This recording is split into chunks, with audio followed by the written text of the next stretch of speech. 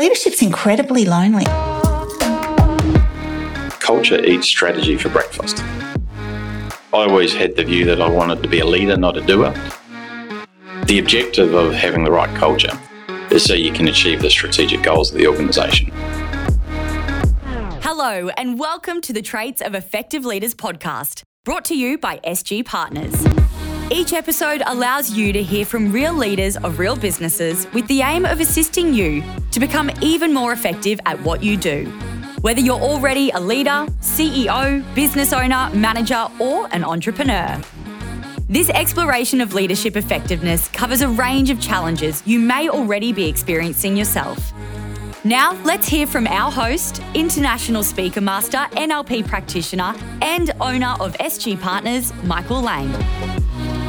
Hello and welcome to Traits of Effective Leaders podcast. I'm your host, Michael Lang, owner of SG Partners. Today we have another great guest and we'll be exploring again concepts around leadership. And what really excites me today about talking to our guest is he's been in a number of roles that has enabled him to put together a lot of experience, a lot of learnings. So we're going to get a lot of insights from his perspective of what it is to be a great leader and what he's learnt along the way. So our guest today is Paul Avey. Now, Paul Avey started his career in New Zealand in the New Zealand Air Force. So we're going to explore what he learnt in that aspect and what he's taken forward from a leadership perspective. And then he went into the manufacturing side to companies like Orica and Incitec Pivot, and then started to progress his leadership and finally into CEOs and managing director roles. So we're going to explore that a bit further. His journey has been primarily in companies that we know their brands quite well, definitely in the industrial space. And it's been in smaller companies and then into large corporates, multinationals, then back into another smaller company to where he is now at Concept Services. So welcome, Paul. Thank you, Michael. Thanks for having me. My pleasure. So, Paul, let's go through your CV in a way. So, an engineer in the Royal Air Force. What were your learnings there? Royal New Zealand Air Force, not quite the Royal Air Force, but the Royal New Zealand Air Force. So, one of the key things, Michael, is the New Zealand Air Force put me through university in Canterbury. And one of the, obviously, I did an engineering degree, mechanical engineering degree at Canterbury Uni. And in our university holidays, we used to do practical work, and we were posted to different squadrons around the New Zealand Air Force. And all of a sudden, you realise that life isn't about formulas. Life isn't about a calculator. It's about working with people to get things done. And my first posting after university was to the RNZAF base in Ohakea in the southern part of the North Island in New Zealand. And I was the maintenance flight commander for a support squadron, an engineering support squadron that basically did heavy maintenance on Skyhawks and Strike Masters, which, back then in sort of the 35 odd years ago, New Zealand actually had fighters. We had squadrons of fighters. We don't anymore, but back then we did. And so I was posted onto this maintenance squadron that I had 40-odd people working for me. I was 22. We had a fleet of 20-odd Skyhawks that we had to maintain. And the only way I could do that is by working with these the 40-odd people that I had working for me, who in most cases were twice my age.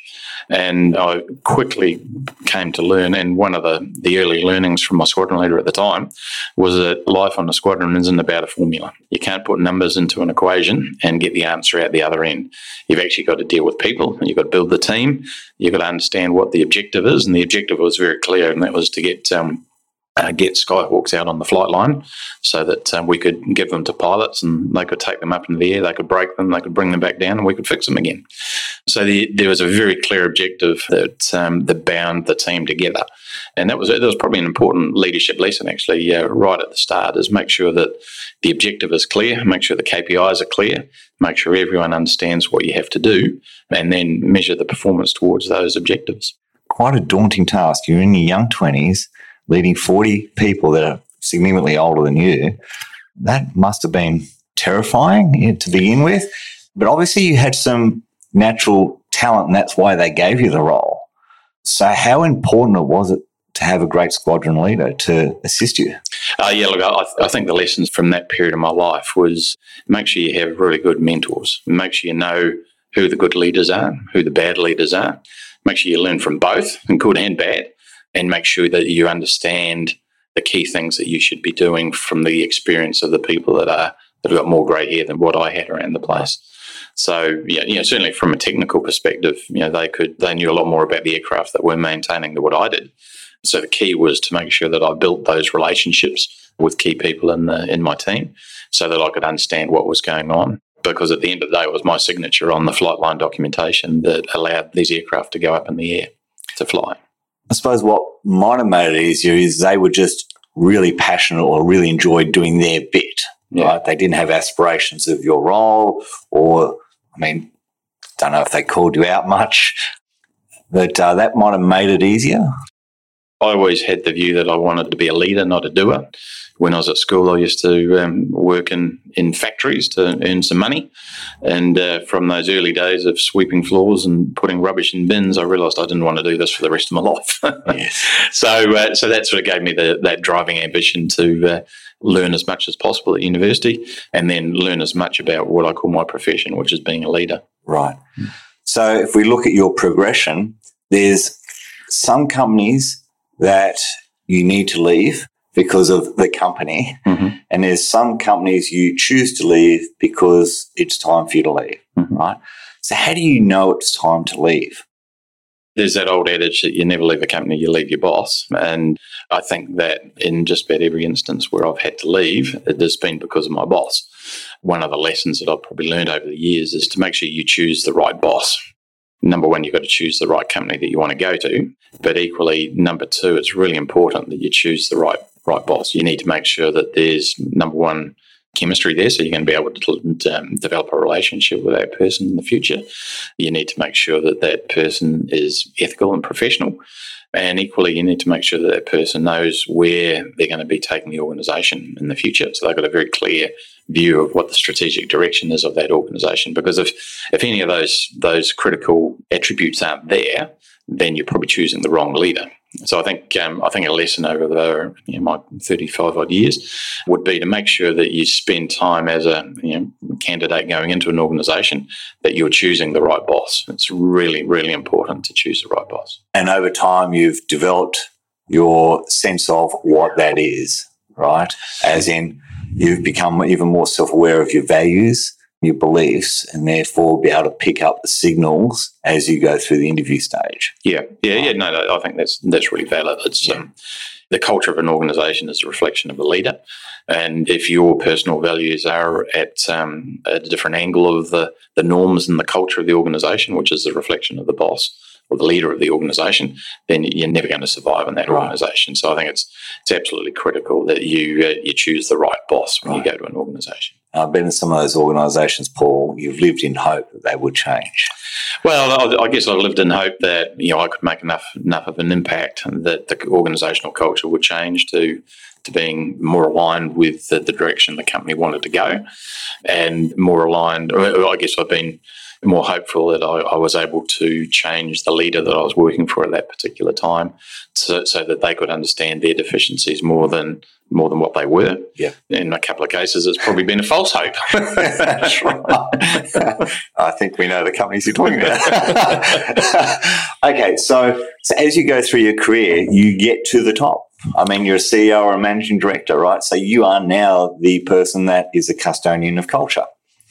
And yes, there's been multinationals, so there's probably always someone that's your boss, whether it's a shareholder or someone somewhere else in a foreign land, right? So tell me, what are the things that matter the most when creating a great culture? I think there's three things that are critical for culture. And I guess the objective of, you don't do culture just for culture's sake. The objective of having the right culture is so you can achieve the strategic goals of the organisation. So there's no way that you can achieve the strategic goals of the organisation if you have got the wrong culture. So the outcome is delivering what stakeholders, shareholders, and customers want for the organisation.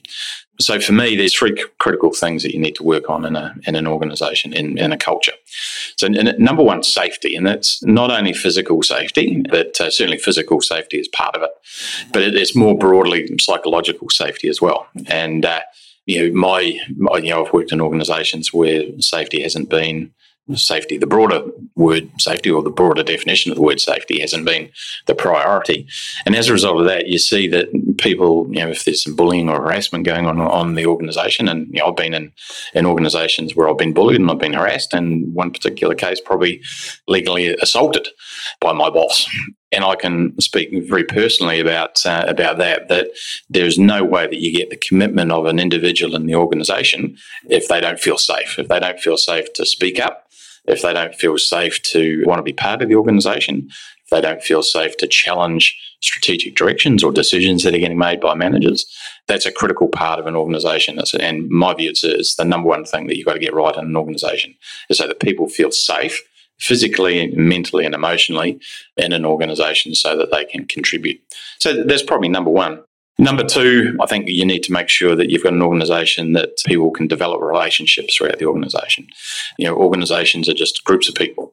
And if those groups of people don't have relationships, deep personal and professional relationships, then the organisation is nowhere near as effective. So I like to create a culture where there's ample opportunity and motivation for people to develop personal relationships with people so that people know each other, they know what makes them tick, they know their families, they know what their ambitions are, they know where they want to go. And if you do have those relationships, then information gets shared and makes the organisation a lot easier, and information is the lifeblood of the organisation. Mm-hmm. The final component around culture that I like to make sure that is fully understood is where we're going. And a lot of people say that's strategy, but my view is that if you have a culture of understanding where we're going and people sharing that information, people talking about it, naturally talking about it, then it becomes part of the DNA of the organisation, becomes part of the culture. And so I like to make sure that everyone in the organisation feels safe enough to have input into the direction the organisation is going, so that there's absolute clarity on what needs to be achieved. And as a result of that, if you have safety and if you have relationships, and if we also everyone understands what the objective of the organisation is, then it's a lot easier to actually achieve those objectives. So for me, culture is about those three things. It's about people's safety in the broader definition of the word. It's about relationships, and it's about everyone understanding what the objective of the organisation is from a cultural perspective, not just from a strategic development perspective. And makes sense, Paul. So why do leaders get that wrong then? Because when I listen to you talk, Paul, it's not about you. It's about others, right? Yeah. And I know some of the companies you've been in, and I'm sure you've seen leaders, your leaders to you or other leaders that don't get it. I think a lot of people don't think that leadership is a profession. I think a lot of people think that if you're a good Boilermaker, then you should become the leading hand. Or if you're a good salesman, you should become a sales manager. And I like to turn that around. I think you need to think of being a leader as a profession, not as because I'm a good engineer or a good tradesman or whatever it is, therefore I get put into a leadership position and I get more money, I get a company ute or something like that. You get all the trappings of leadership. People have actually really got to want to be a leader, and they've really got to understand what leadership is. And for me, if you just go back to the basic definition of leadership, it's taking someone or something from one place to another. You're leading them from one place to another. And leadership in an organisation is about engaging the hearts and minds of people to take them from personally where they are now to a higher level, or the organisation from where it is now to a different place, to a different executing a strategy. So it's about physically leading people with their hearts and minds, taking them from one place to another, a different level of performance. And the only way you can do that is through leadership. You can't do it through management. You can't do it through technical expertise. You can't do it by being a good Boilermaker, for example. You've actually really got to want to be a leader. You've got to want to engage the hearts and minds of people to take them from one state to another place. It's an activity, right? It's an activity. It's a verb. That's right. That's right. It's something you do. That's right. Can't do it sitting in an office. That's right. That's right. You can't do it sitting in an office, and you can't do it from behind a computer. Yeah. So from my experience with leadership is one of the most interesting elements is those that get it, I see some self-awareness in them. So when you're talking about having a safe workplace, psychologically as well, you're talking about experience of you being bullied. So that's an experience that you took something from. So many other people will have that experience and not take anything from it, not take any learnings, or in fact think that's the norm and they become a bully. Yep. So it goes, right? Yep. So self-awareness is a critical factor from my perspective. Yep. Why do people struggle so much with self-awareness? I think, number one, it's painful. It's painful to have a look at yourself, and it's painful to understand what your shortcomings are. It's painful to admit your shortcomings. And to become self-aware, you've actually got to admit that you've got some failings. And particularly us blokes, us males, we don't like to reveal that. Yeah. We don't like to pull back the shell of us and expose the parts of us that aren't as good as what, the image that we portray is what we actually are. So I think that it's quite painful to actually do it. And as a result of it being painful, you've really got to want to become self-aware. And if there isn't that motivation to become self-aware, if you haven't been led properly in the past to understand where your weaknesses are, if you think you're 100% perfect and bulletproof, then you're never going to look internally to find out what you need to do to improve. And just listening to you there, I think one of the other aspects is to be a great leader, which is an activity, you've got to help other people to be self-aware. So you've got to be comfortable with their pain in becoming self-aware. Yep. So part of the challenge of leaders is even if you were self-aware, you've now got to be comfortable with someone else going through that pain as well, which a lot of people struggle with, right? Because who wants to create conflict? Who wants to have that tension in the room? Yeah. So they shy away from it, and then they just let the problem manifest itself and become even more. Yeah. So where they finally have to do something about it, and it's quite painful for both parties, isn't it? Yeah, and my view is that you need to use the formal processes that we have in organisations, whether it's performance reviews, whether it's weekly one-on-ones, whether it's coaching sessions, group coaching sessions, team meetings. You've got to use those to not only do the day-to-day transactions, but actually do something that's transformational. Transformational for you as a leader and transformational for your team, for your employees as well. Because if you don't use those formal activities to be transformational, it just becomes a tick and flick exercise, and you might as well not do it. Yes. Might as well not do it. So, Paul, strategy. What are the key activities needed to consistently apply to ensure people are aligned to strategy? Number one, there's a saying that a bloke that I know from Denmark brought to my attention years ago, which was culture eats strategy for breakfast. Right. So, number one, the first cab off the rank has got to be culture. Because if you don't get your culture right, then no matter how much effort you put into strategy, it's never going to work.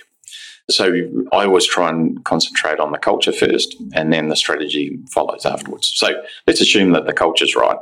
So the key things from a strategic perspective that I like to do, I guess number one is to have a really clear view of what the vision and mission is. And I know you go into lots of organisations around the place and they have visions and missions, and they really are quite meaningless.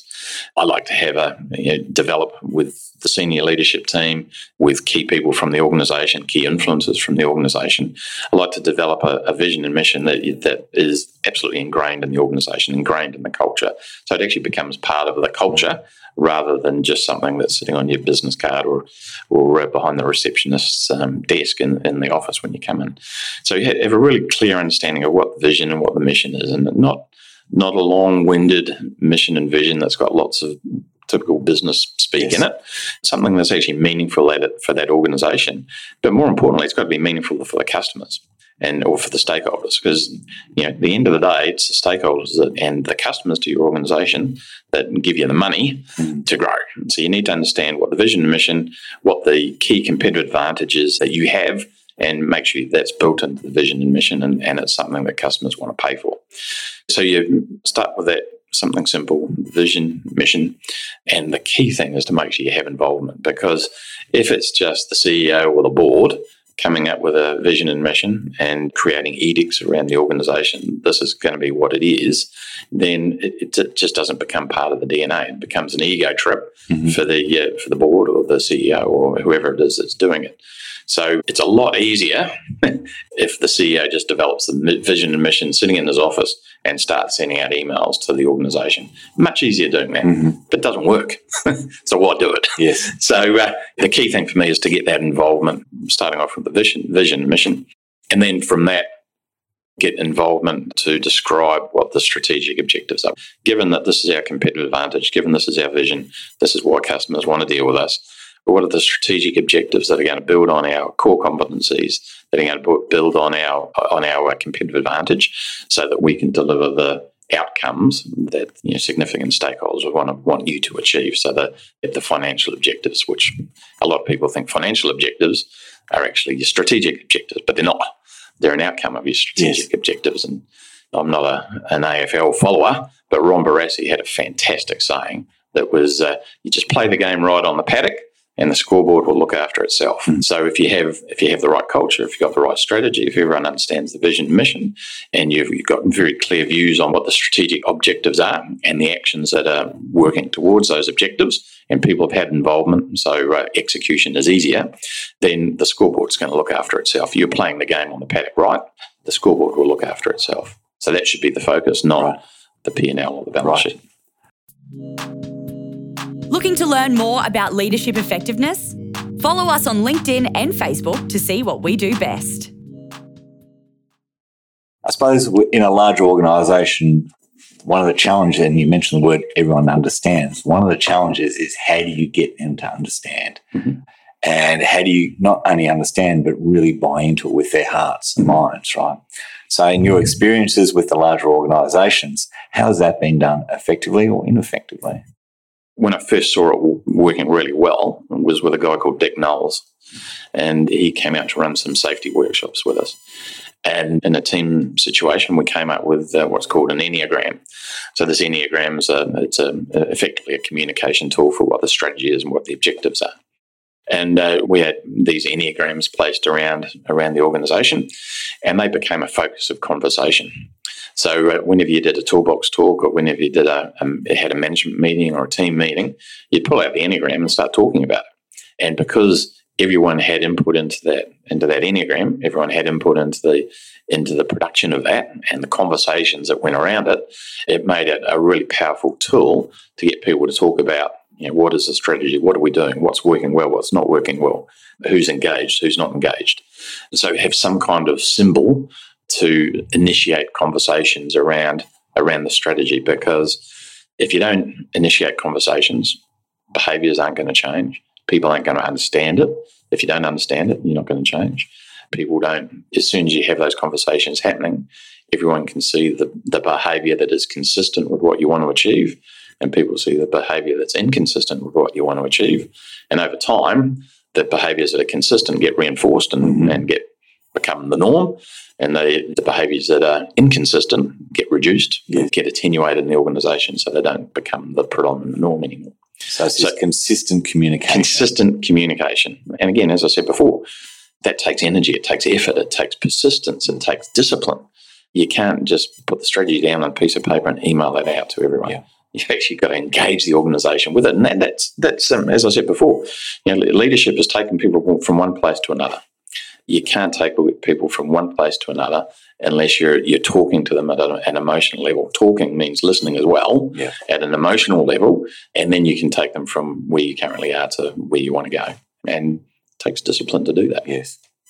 So it sounds to me in that example, there was some sort of above the line and below the line behaviour model.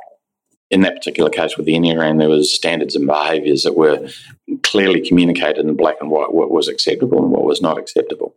And I think that's a critical thing, that you do have to have the acceptable behaviours clearly understood by everyone, and they're in black and white. Yeah, for example, at Concept, we've developed a leadership behaviour model, which clearly identifies the behaviours that we expect all of the leaders in at Concept Environmental Services, that all of the behaviours that we expect leaders to exhibit. So it becomes part of recruitment, becomes part of performance reviews. We have a leadership share at the start of our weekly meeting. So we're talking about, what are the leadership behaviours that have been consistent with our standards, and what are the leadership behaviours that have been inconsistent. It becomes an agenda item during the one-on-ones that I have with my team. So what are the good leadership attributes around the place that we're seeing? What are the things that we need to improve on? So as soon as you put that energy into that discipline of doing that, then behaviours, because behaviours are they're an output of the culture, and the culture is an output of leadership. So you can't actually see leadership, but you can see behaviours. So if the behaviours are consistent with your leadership model, then you're heading in the right direction. If they're inconsistent, then that's something you need to start looking at changing. Fantastic. So, Paul, what are the 3 core leadership traits you think are important to be a great leader? So I think, and I know it's a buzzword, but it's so true, is leading by example. The standard you walk past is a standard you accept. And it's probably overused to a point of becoming a cliche, but it is it's a critical part of you as a leader, because we've all seen leaders that they preach something and then go and practice something else. And in my humble opinion, the leaders that do that, they're not acting as leaders. They become, respect just evaporates immediately if they're saying something and doing something else. Their credibility as a leader is gone. And if their credibility as a leader goes, then they're nowhere near as effective as what they could be in terms of impact on the organisation. So I know it's overused, but leading by example is just such a critical thing that all leaders have to exhibit. And number 2, in my opinion, is don't accept second best. The first best is the only thing that we should be accepting as leaders. We've got to set the bar high. And I think something that I preach is we don't expect anyone to be absolutely perfect all the time, but all I expect is that people are improving. People are trying to improve. Organisations are improving.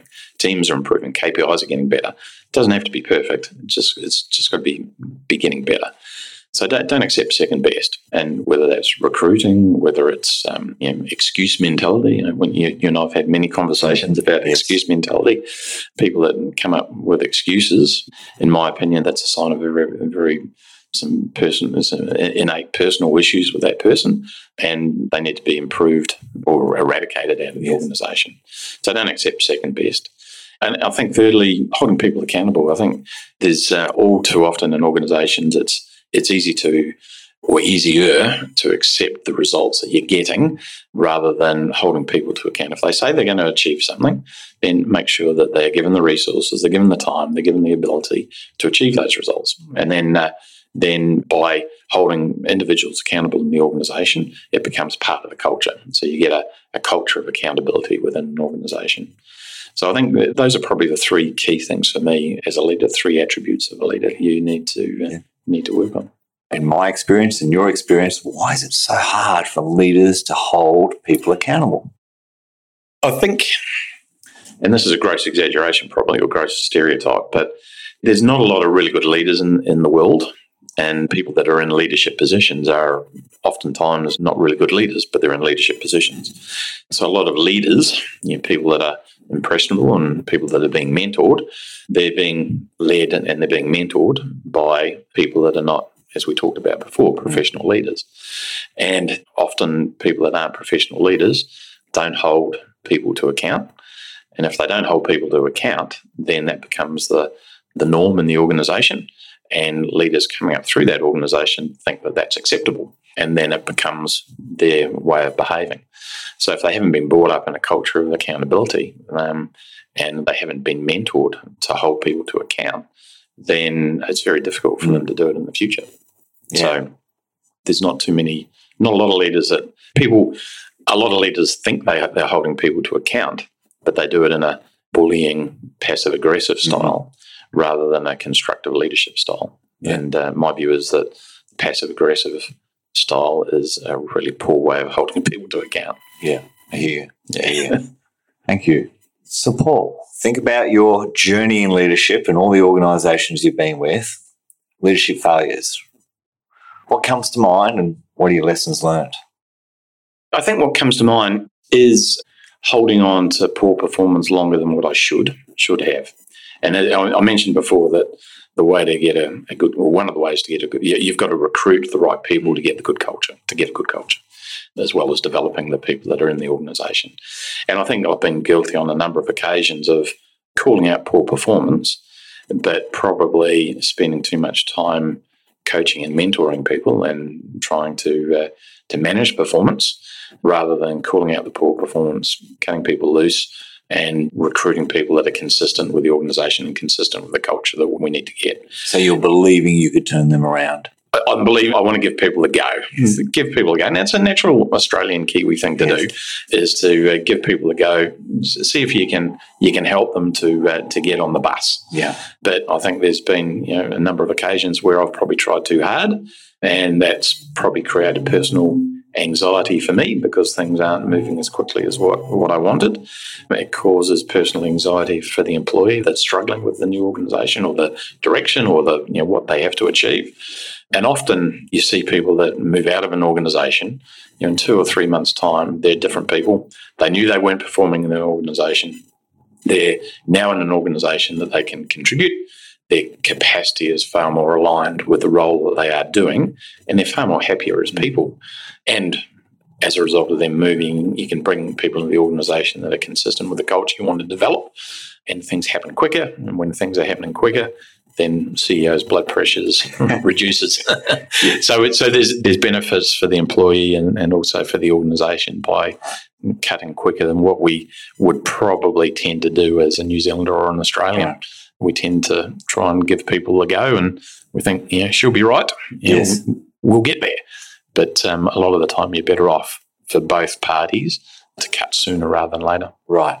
So inwardly, you've probably developed a criteria of how much time and effort you would give someone now as opposed to cutting them loose, right? So what's some of those criteria? A friend of mine said to me once that when you get to a point that you think you need to cut someone loose, you've subconsciously been looking at these behaviours for probably 6 months. 6 months, okay. Yeah. Whether it's right or not, I don't know, but it's somewhere more than a couple of weeks. Yes. So you've been putting up with negative behaviours that subconsciously, and probably you haven't totally understood some of these behaviours that you've been putting up with until it reaches to a point where maybe you don't blow a foo-foo valve, but it gets to a point where you need to call out the behaviour. So, look, my view, 3 months of not meeting numbers is unacceptable. I think you can, if you don't meet numbers, whether it's production numbers or sales numbers or gross margin numbers or whatever it is, if there's the first month you put in corrective action, you understand what's going on. The second month, if that doesn't happen, then you reassess the corrective action that you put in place. After 3 months, then in my view, that's performance management territory that you need to determine what the path forward is for both the organisation and the individual involved. Do you hold fast to that now? Yeah, I do. Yeah. Oh, well done. Yeah, I do. Yeah. I think it's, again, it's hard to do, but if that becomes the norm of the organisation, if it becomes part of the culture, then I think it's accepted that you've got 3 months of not meeting your numbers and you're going to be in trouble. Right. So accountability is one of the, through your failures in leadership, you've developed a system now, a process, inwardly and externally, to hold people even more accountable. Yes. Yeah. Cool. Yeah. No, it's and again, you've got to be consistent as a leader. You've got to make sure that everyone in the organisation is held to account to the same degree and through the same processes. So there's no favouritism or anything like that. And then it becomes part of the culture. So it's accepted. So the organisation becomes self-controlling in a lot of ways. People hold each other to account. So in recruiting then, do you actually articulate this to a candidate, a preferred candidate? Yeah, absolutely. Well, number one is to make sure that the candidate has got a track record of achieving results and making sure that there's evidence that they have done what they have said that they're going to do, which is, my view, is that's accountability. And I've had some recruitment through SG Partners, which has been fantastic at demonstrating that these individuals that we've recruited have delivered results for organisations. And when I've recruited them into my organisation, then they absolutely have done what they have practiced in the past. So it's part of their nature. So it's easier to implement. And so you've got to make sure that you've got the right people, you've got the right pool of candidates. You make sure that they understand the importance of achieving results, how they're going to achieve those results. And that's crystal clear before you make the decision to recruit. Because as I said before, you've got to choose your boss as well. Yes. And if there's inconsistencies between the candidate and my expectations as a recruiter, as a recruiting manager, then there's going to be friction from day one. Mm-hmm. So you're much, much better off to be clear about what those expectations are during that recruitment process than for it to be a huge surprise to the candidate and also for the recruiting manager when they start the organisation. So you live by this adage of hire slowly and fire fast then? Yes. Cool. So, Paul, early on in this conversation, you talked about it's really important to have great mentors. Part of the challenge, though, is when you're a CEO or a managing director, there's very few people to look upwards to. So how do you get a great mentor, or is that something that you struggle with? No, I don't struggle at all. There's people that I would consider to be mentors, and one would be in this room here. I think the conversations that you and I have had over what's probably 10 or 11, maybe even 12 years now, have very honed my skills as a leadership, particularly around sales leadership and understanding why customers are important. So I think your boss doesn't necessarily have to be your mentor. I think I have had some fantastic bosses that have been mentors.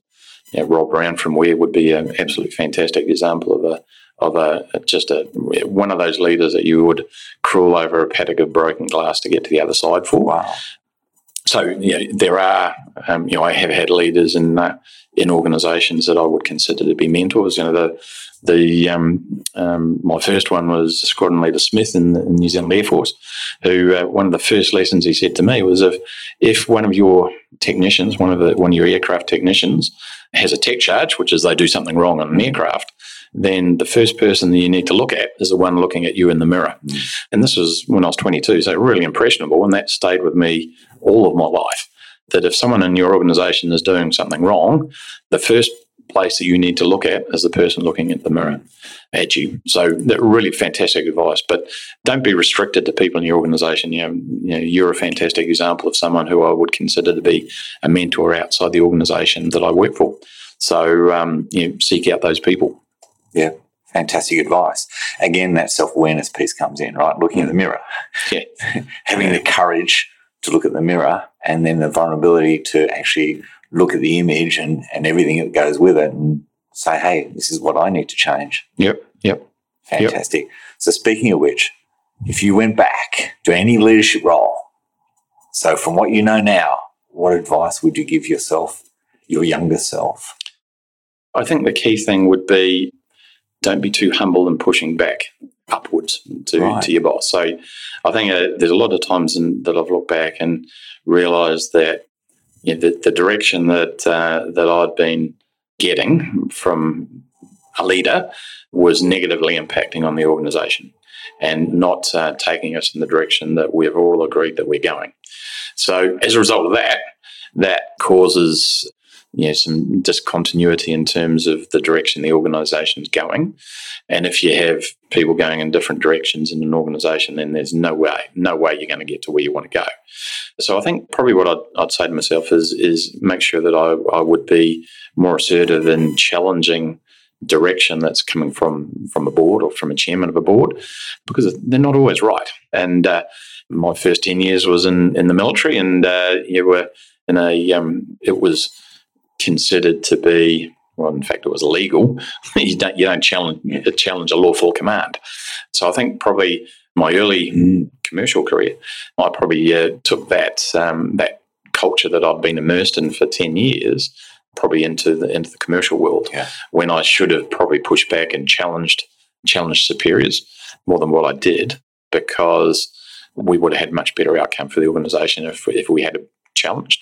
And number two, your boss has got to listen as well. Well, you've got to have that safe environment. You've got to have the safe environment, absolutely. Yes. You've got to have that safe environment to be able to do that, so you don't feel as though, if I challenge my boss, I'm going to be out on the street the next day. You've got to be able to challenge your boss, and you've got to be able to challenge the decisions that are coming out of senior management or out of the board, because at the end of the day, if you get it wrong, then it can be catastrophic for organisations. So I think that the key lesson looking back on my career is don't be too hesitant in challenging what your boss is saying or the direction that you're getting from boards or the strategic direction. A lot of organisations I work for, the strategy has been very much a top-down process. So you haven't had people involved in the development of that strategy. So there's no ownership. So it's more difficult to get executed. And a lot of the time, it's the wrong thing to do. There was when you're working for multinational corporations, there've been times where even though you're meeting budget, you're meeting cash, you're meeting your forecasts, a directive comes out of the head office to cut 10% of your employees. Yeah. And that quite clearly, if your part of the organisation is meeting your budget, that's not the right thing to do. So there's been occasions where I probably should push back and say, no, this is not the right thing that we should be doing for this particular part of the organisation. And you didn't push back because you didn't feel safe to do so? I probably would have felt safe, but probably wouldn't have been listened to. Right. So, right. So it's a key lesson for leaders is make sure you listen. Yes. And listen properly, listen actively, rather than just pretending that you're listening and reflecting back. Actually, use the information you're getting from your employees to change your mind. Don't hesitate to change your mind. It's not a sign of weakness to revoke a decision that you've made in the past. Thinking of what you're sharing there, I saw Patrick Lencioni last year, and one of the things he was talking about is CEOs and MDs and leaders hate meetings. They hate having meetings because they don't feel that the outcome is there. And he said one of the challenges is that great meetings are meetings that have conflict, that people actually share why they disagree, to the point where at the end of the meeting, everyone has voiced their disagreement, but we all know now that everyone is on board in principle with the outcome that's been decided upon, rather than go out and start white-anting. Right? Yep. So what do you do as a leader in your meetings to create an atmosphere where there can be dissent, there can be conflict, there can be people that are willing to talk differently to your ideas?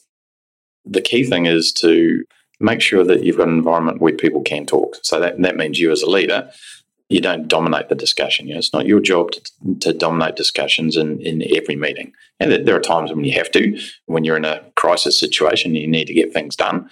You could be the dominant person. But 90% of all meetings or team meetings or toolbox talks or whatever, you should be present, you should be participating, but you shouldn't be dominating the discussion, because there are people in organisations that are sycophants and won't say anything that's contrary to what the leader's saying. In fact, they'll reinforce it. And if you get sycophants that are reinforcing you all the time, then you think you're doing the right thing. And that's not necessarily the right thing for the organisation. So you've got to, my view is you need to participate in discussions, but not dominate discussions. You need to ask questions. And I think I've learned this from you, Michael, that the question is asking the right questions is a very powerful thing to do in communication. So asking those right questions in meetings to individuals who may not be participating in the discussion is a really valid thing to do, a really important thing to do. And again, it comes back down to that culture thing. If you have got a safe culture that people can talk up and are willing to talk up and are willing to share and are willing to say why they disagree with something, then that makes a very, very powerful organisation. And it actually enhances you as a leader. This vision of leaders of being John Wayne style leader, where they come and ride into a town and they fire out a whole bunch of orders and everything's great. That vision of leaders is, in my opinion, gone. It's you've got to be able to listen. You've got to be able to change your mind. You've got to be able to participate in discussions and not necessarily dominate or lead discussions. And I think over time, if you do have that more of not a passive approach, but less domineering approach, then over time everyone will start to feel safe that they can participate. And if people see that they're having a contrary view to what the leader is saying in a particular setting, and that person isn't disciplined or isn't shut down or isn't listened to, then that's going to create more and more of that behaviour. So it's a behaviour that you want to reinforce. Yeah, certainly. So, Paul, when I looked at your LinkedIn profile, there's a few people you follow. So if you had to choose a great leader in the world, in the past or the present, who would that be? Choose a great leader. I think there's aspects of great leaders in lots of different people.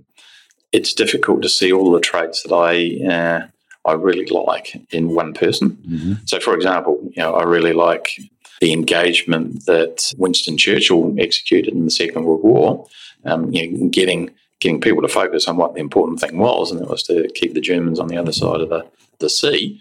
That was a really powerful message. It was obviously there was a burning platform there, yes, but just getting everyone in Britain and the Allies to focus on what the key thing was. That's an important lesson from Winston Churchill. He had lots of other flaws, yes, but really good at communicating a message and getting people focused on achieving what the right goal was. So I think that's a really good part of a leader that I admire. I think it's been difficult over the last few years to find political leaders in our part of the world who you could draw any positive mentoring or coaching from. Inspiration from. But John Key over in New Zealand was one. It was probably like that. He wasn't a politician. He hadn't been a unionist or he hadn't been a lawyer. He'd worked in business, and all of a sudden he ended up running New Zealand and did a really good job. Really engaging guy, really nice bloke, really people-focused, a really good communicator. So there's some lessons you can get from people like him. And if you look in the business side of things, I think people like Elon Musk, who they've got a very, very clear vision and mission about what they want to achieve, and bringing electric cars into the world to reduce carbon emissions. I think the way that he's created that organisation from absolutely nothing, the innovation he's brought into the organisation, and the benefit that he's going to bring into the world as a result of the technology that he's bringing is pretty amazing. Equally, there were some things that Jack Welch brought into GE. I see he died, unfortunately, on Monday, I think it was, or Sunday. Sunday, I think he died. But, there's a lot of lessons that you can learn from some of the things that he did in GE. There's a lot of things that you can probably learn from him about what not to do as well, because he was very much a numbers sort of a guy. He was a chemical engineer from memory, and he was good on the accountability side of it, but probably didn't have the people focus that he should have in the organisation. So, there's lessons that you can learn from guys like Jack Welch. People like Andrew McKenzie from BHP. A huge transformation. He's taken the organisation from a mining organisation to using a manufacturing model in mining. And as a result of that, there's been so much efficiency that's been brought into BHP as a result of taking a model that's completely non-aligned to mining and bring it into BHP, and that takes leadership. It takes creating the right culture. It means you've got to create the right strategy. You've got to have involvement in that strategy. What does manufacturing mean in mining? How do you create a lean mining organisation? So I think the transformation that Andrew McKenzie's brought to BHP has been significant, and I think there's lots of lessons that other organisations that may not be in manufacturing, but you can take from that manufacturing, from that Toyota production system style of organisation, and just eliminate waste, get rid of the things that customers don't want to pay for. Mm-hmm. To do transformation, though, Paul, you have to be there for a certain period of time to get that journey started, and then to see the sustainability of that. Yep. I think part of the challenges in business world, you mentioned BHP or others, is they have this, and politicians, they have this 3-year model. Yeah. So they don't get enough time to actually embed that transformation. Yeah. No, and that's a very valid point. I think you really need to have a long-term vision. Break it up into smaller bite-sized chunks and immaculately execute those chunks of work. Execute is something I haven't mentioned too much today, is that it's relatively easy coming up with a strategic plan. The challenge is to execute it, and execute it flawlessly, because it's the flawless execution of plans and activities that change an organisation. It's not the planning itself. Yes. So execution is a key part of making sure things happen. So let's talk about your current gig, Concept, right? Yep. So tell us where you're at with that journey. Yeah, so Concept Environmental Services, it's a fantastic company that's got some unique patented technology that's that's used for storing and processing effluent in coal seam gas. It's been going for around 10 years. So if you look at the strategy of Concept is that they identified a niche, or that number one, they had a fantastic offer. They had a patented, unique product. They had some great technical competitive advantages that created value for the customer. There was a very clear niche in coal seam gas that was identified. That niche was exploited. Now we're taking that storage and processing capability and taking that into some other applications. So that other applications where we can be very clear and understand what the competitive advantages that we bring to those applications, make sure that we understand what that niche is, and make sure that we adapt the offer to these new, unique niches and exploit these new niches. And at the end of the day, everything that we do is about reducing the impact on the environment. And we're taking waste streams from, everything from coal seam gas to chicken factories to mining, and reducing the impact on the environment. One of the applications we've got is that we've got nickel-rich liquor coming out of a nickel plant, and in the past that was going into a tailings dam. Now it's not going into the tailings dam; it's getting reprocessed through the factory. So it's a unique technology that we're reducing the environmental burden in lots of different areas. Fantastic. And the growth is going really well? Growth is going really well. This year our revenue will be more than double what it was last year. We've got the right team on board, thanks to some help from people in this organisation in SG Partners. So we've got the right people in the organisation. We're developing the right culture. We're developing accountability. We're very focused on what we need to achieve. Everyone in the organisation has been involved in developing the mission and vision, been very clear on what that vision and mission is, and we're heading in the right direction. Well done, Paul. Well, thank you very much for being our great guest today. Appreciate it.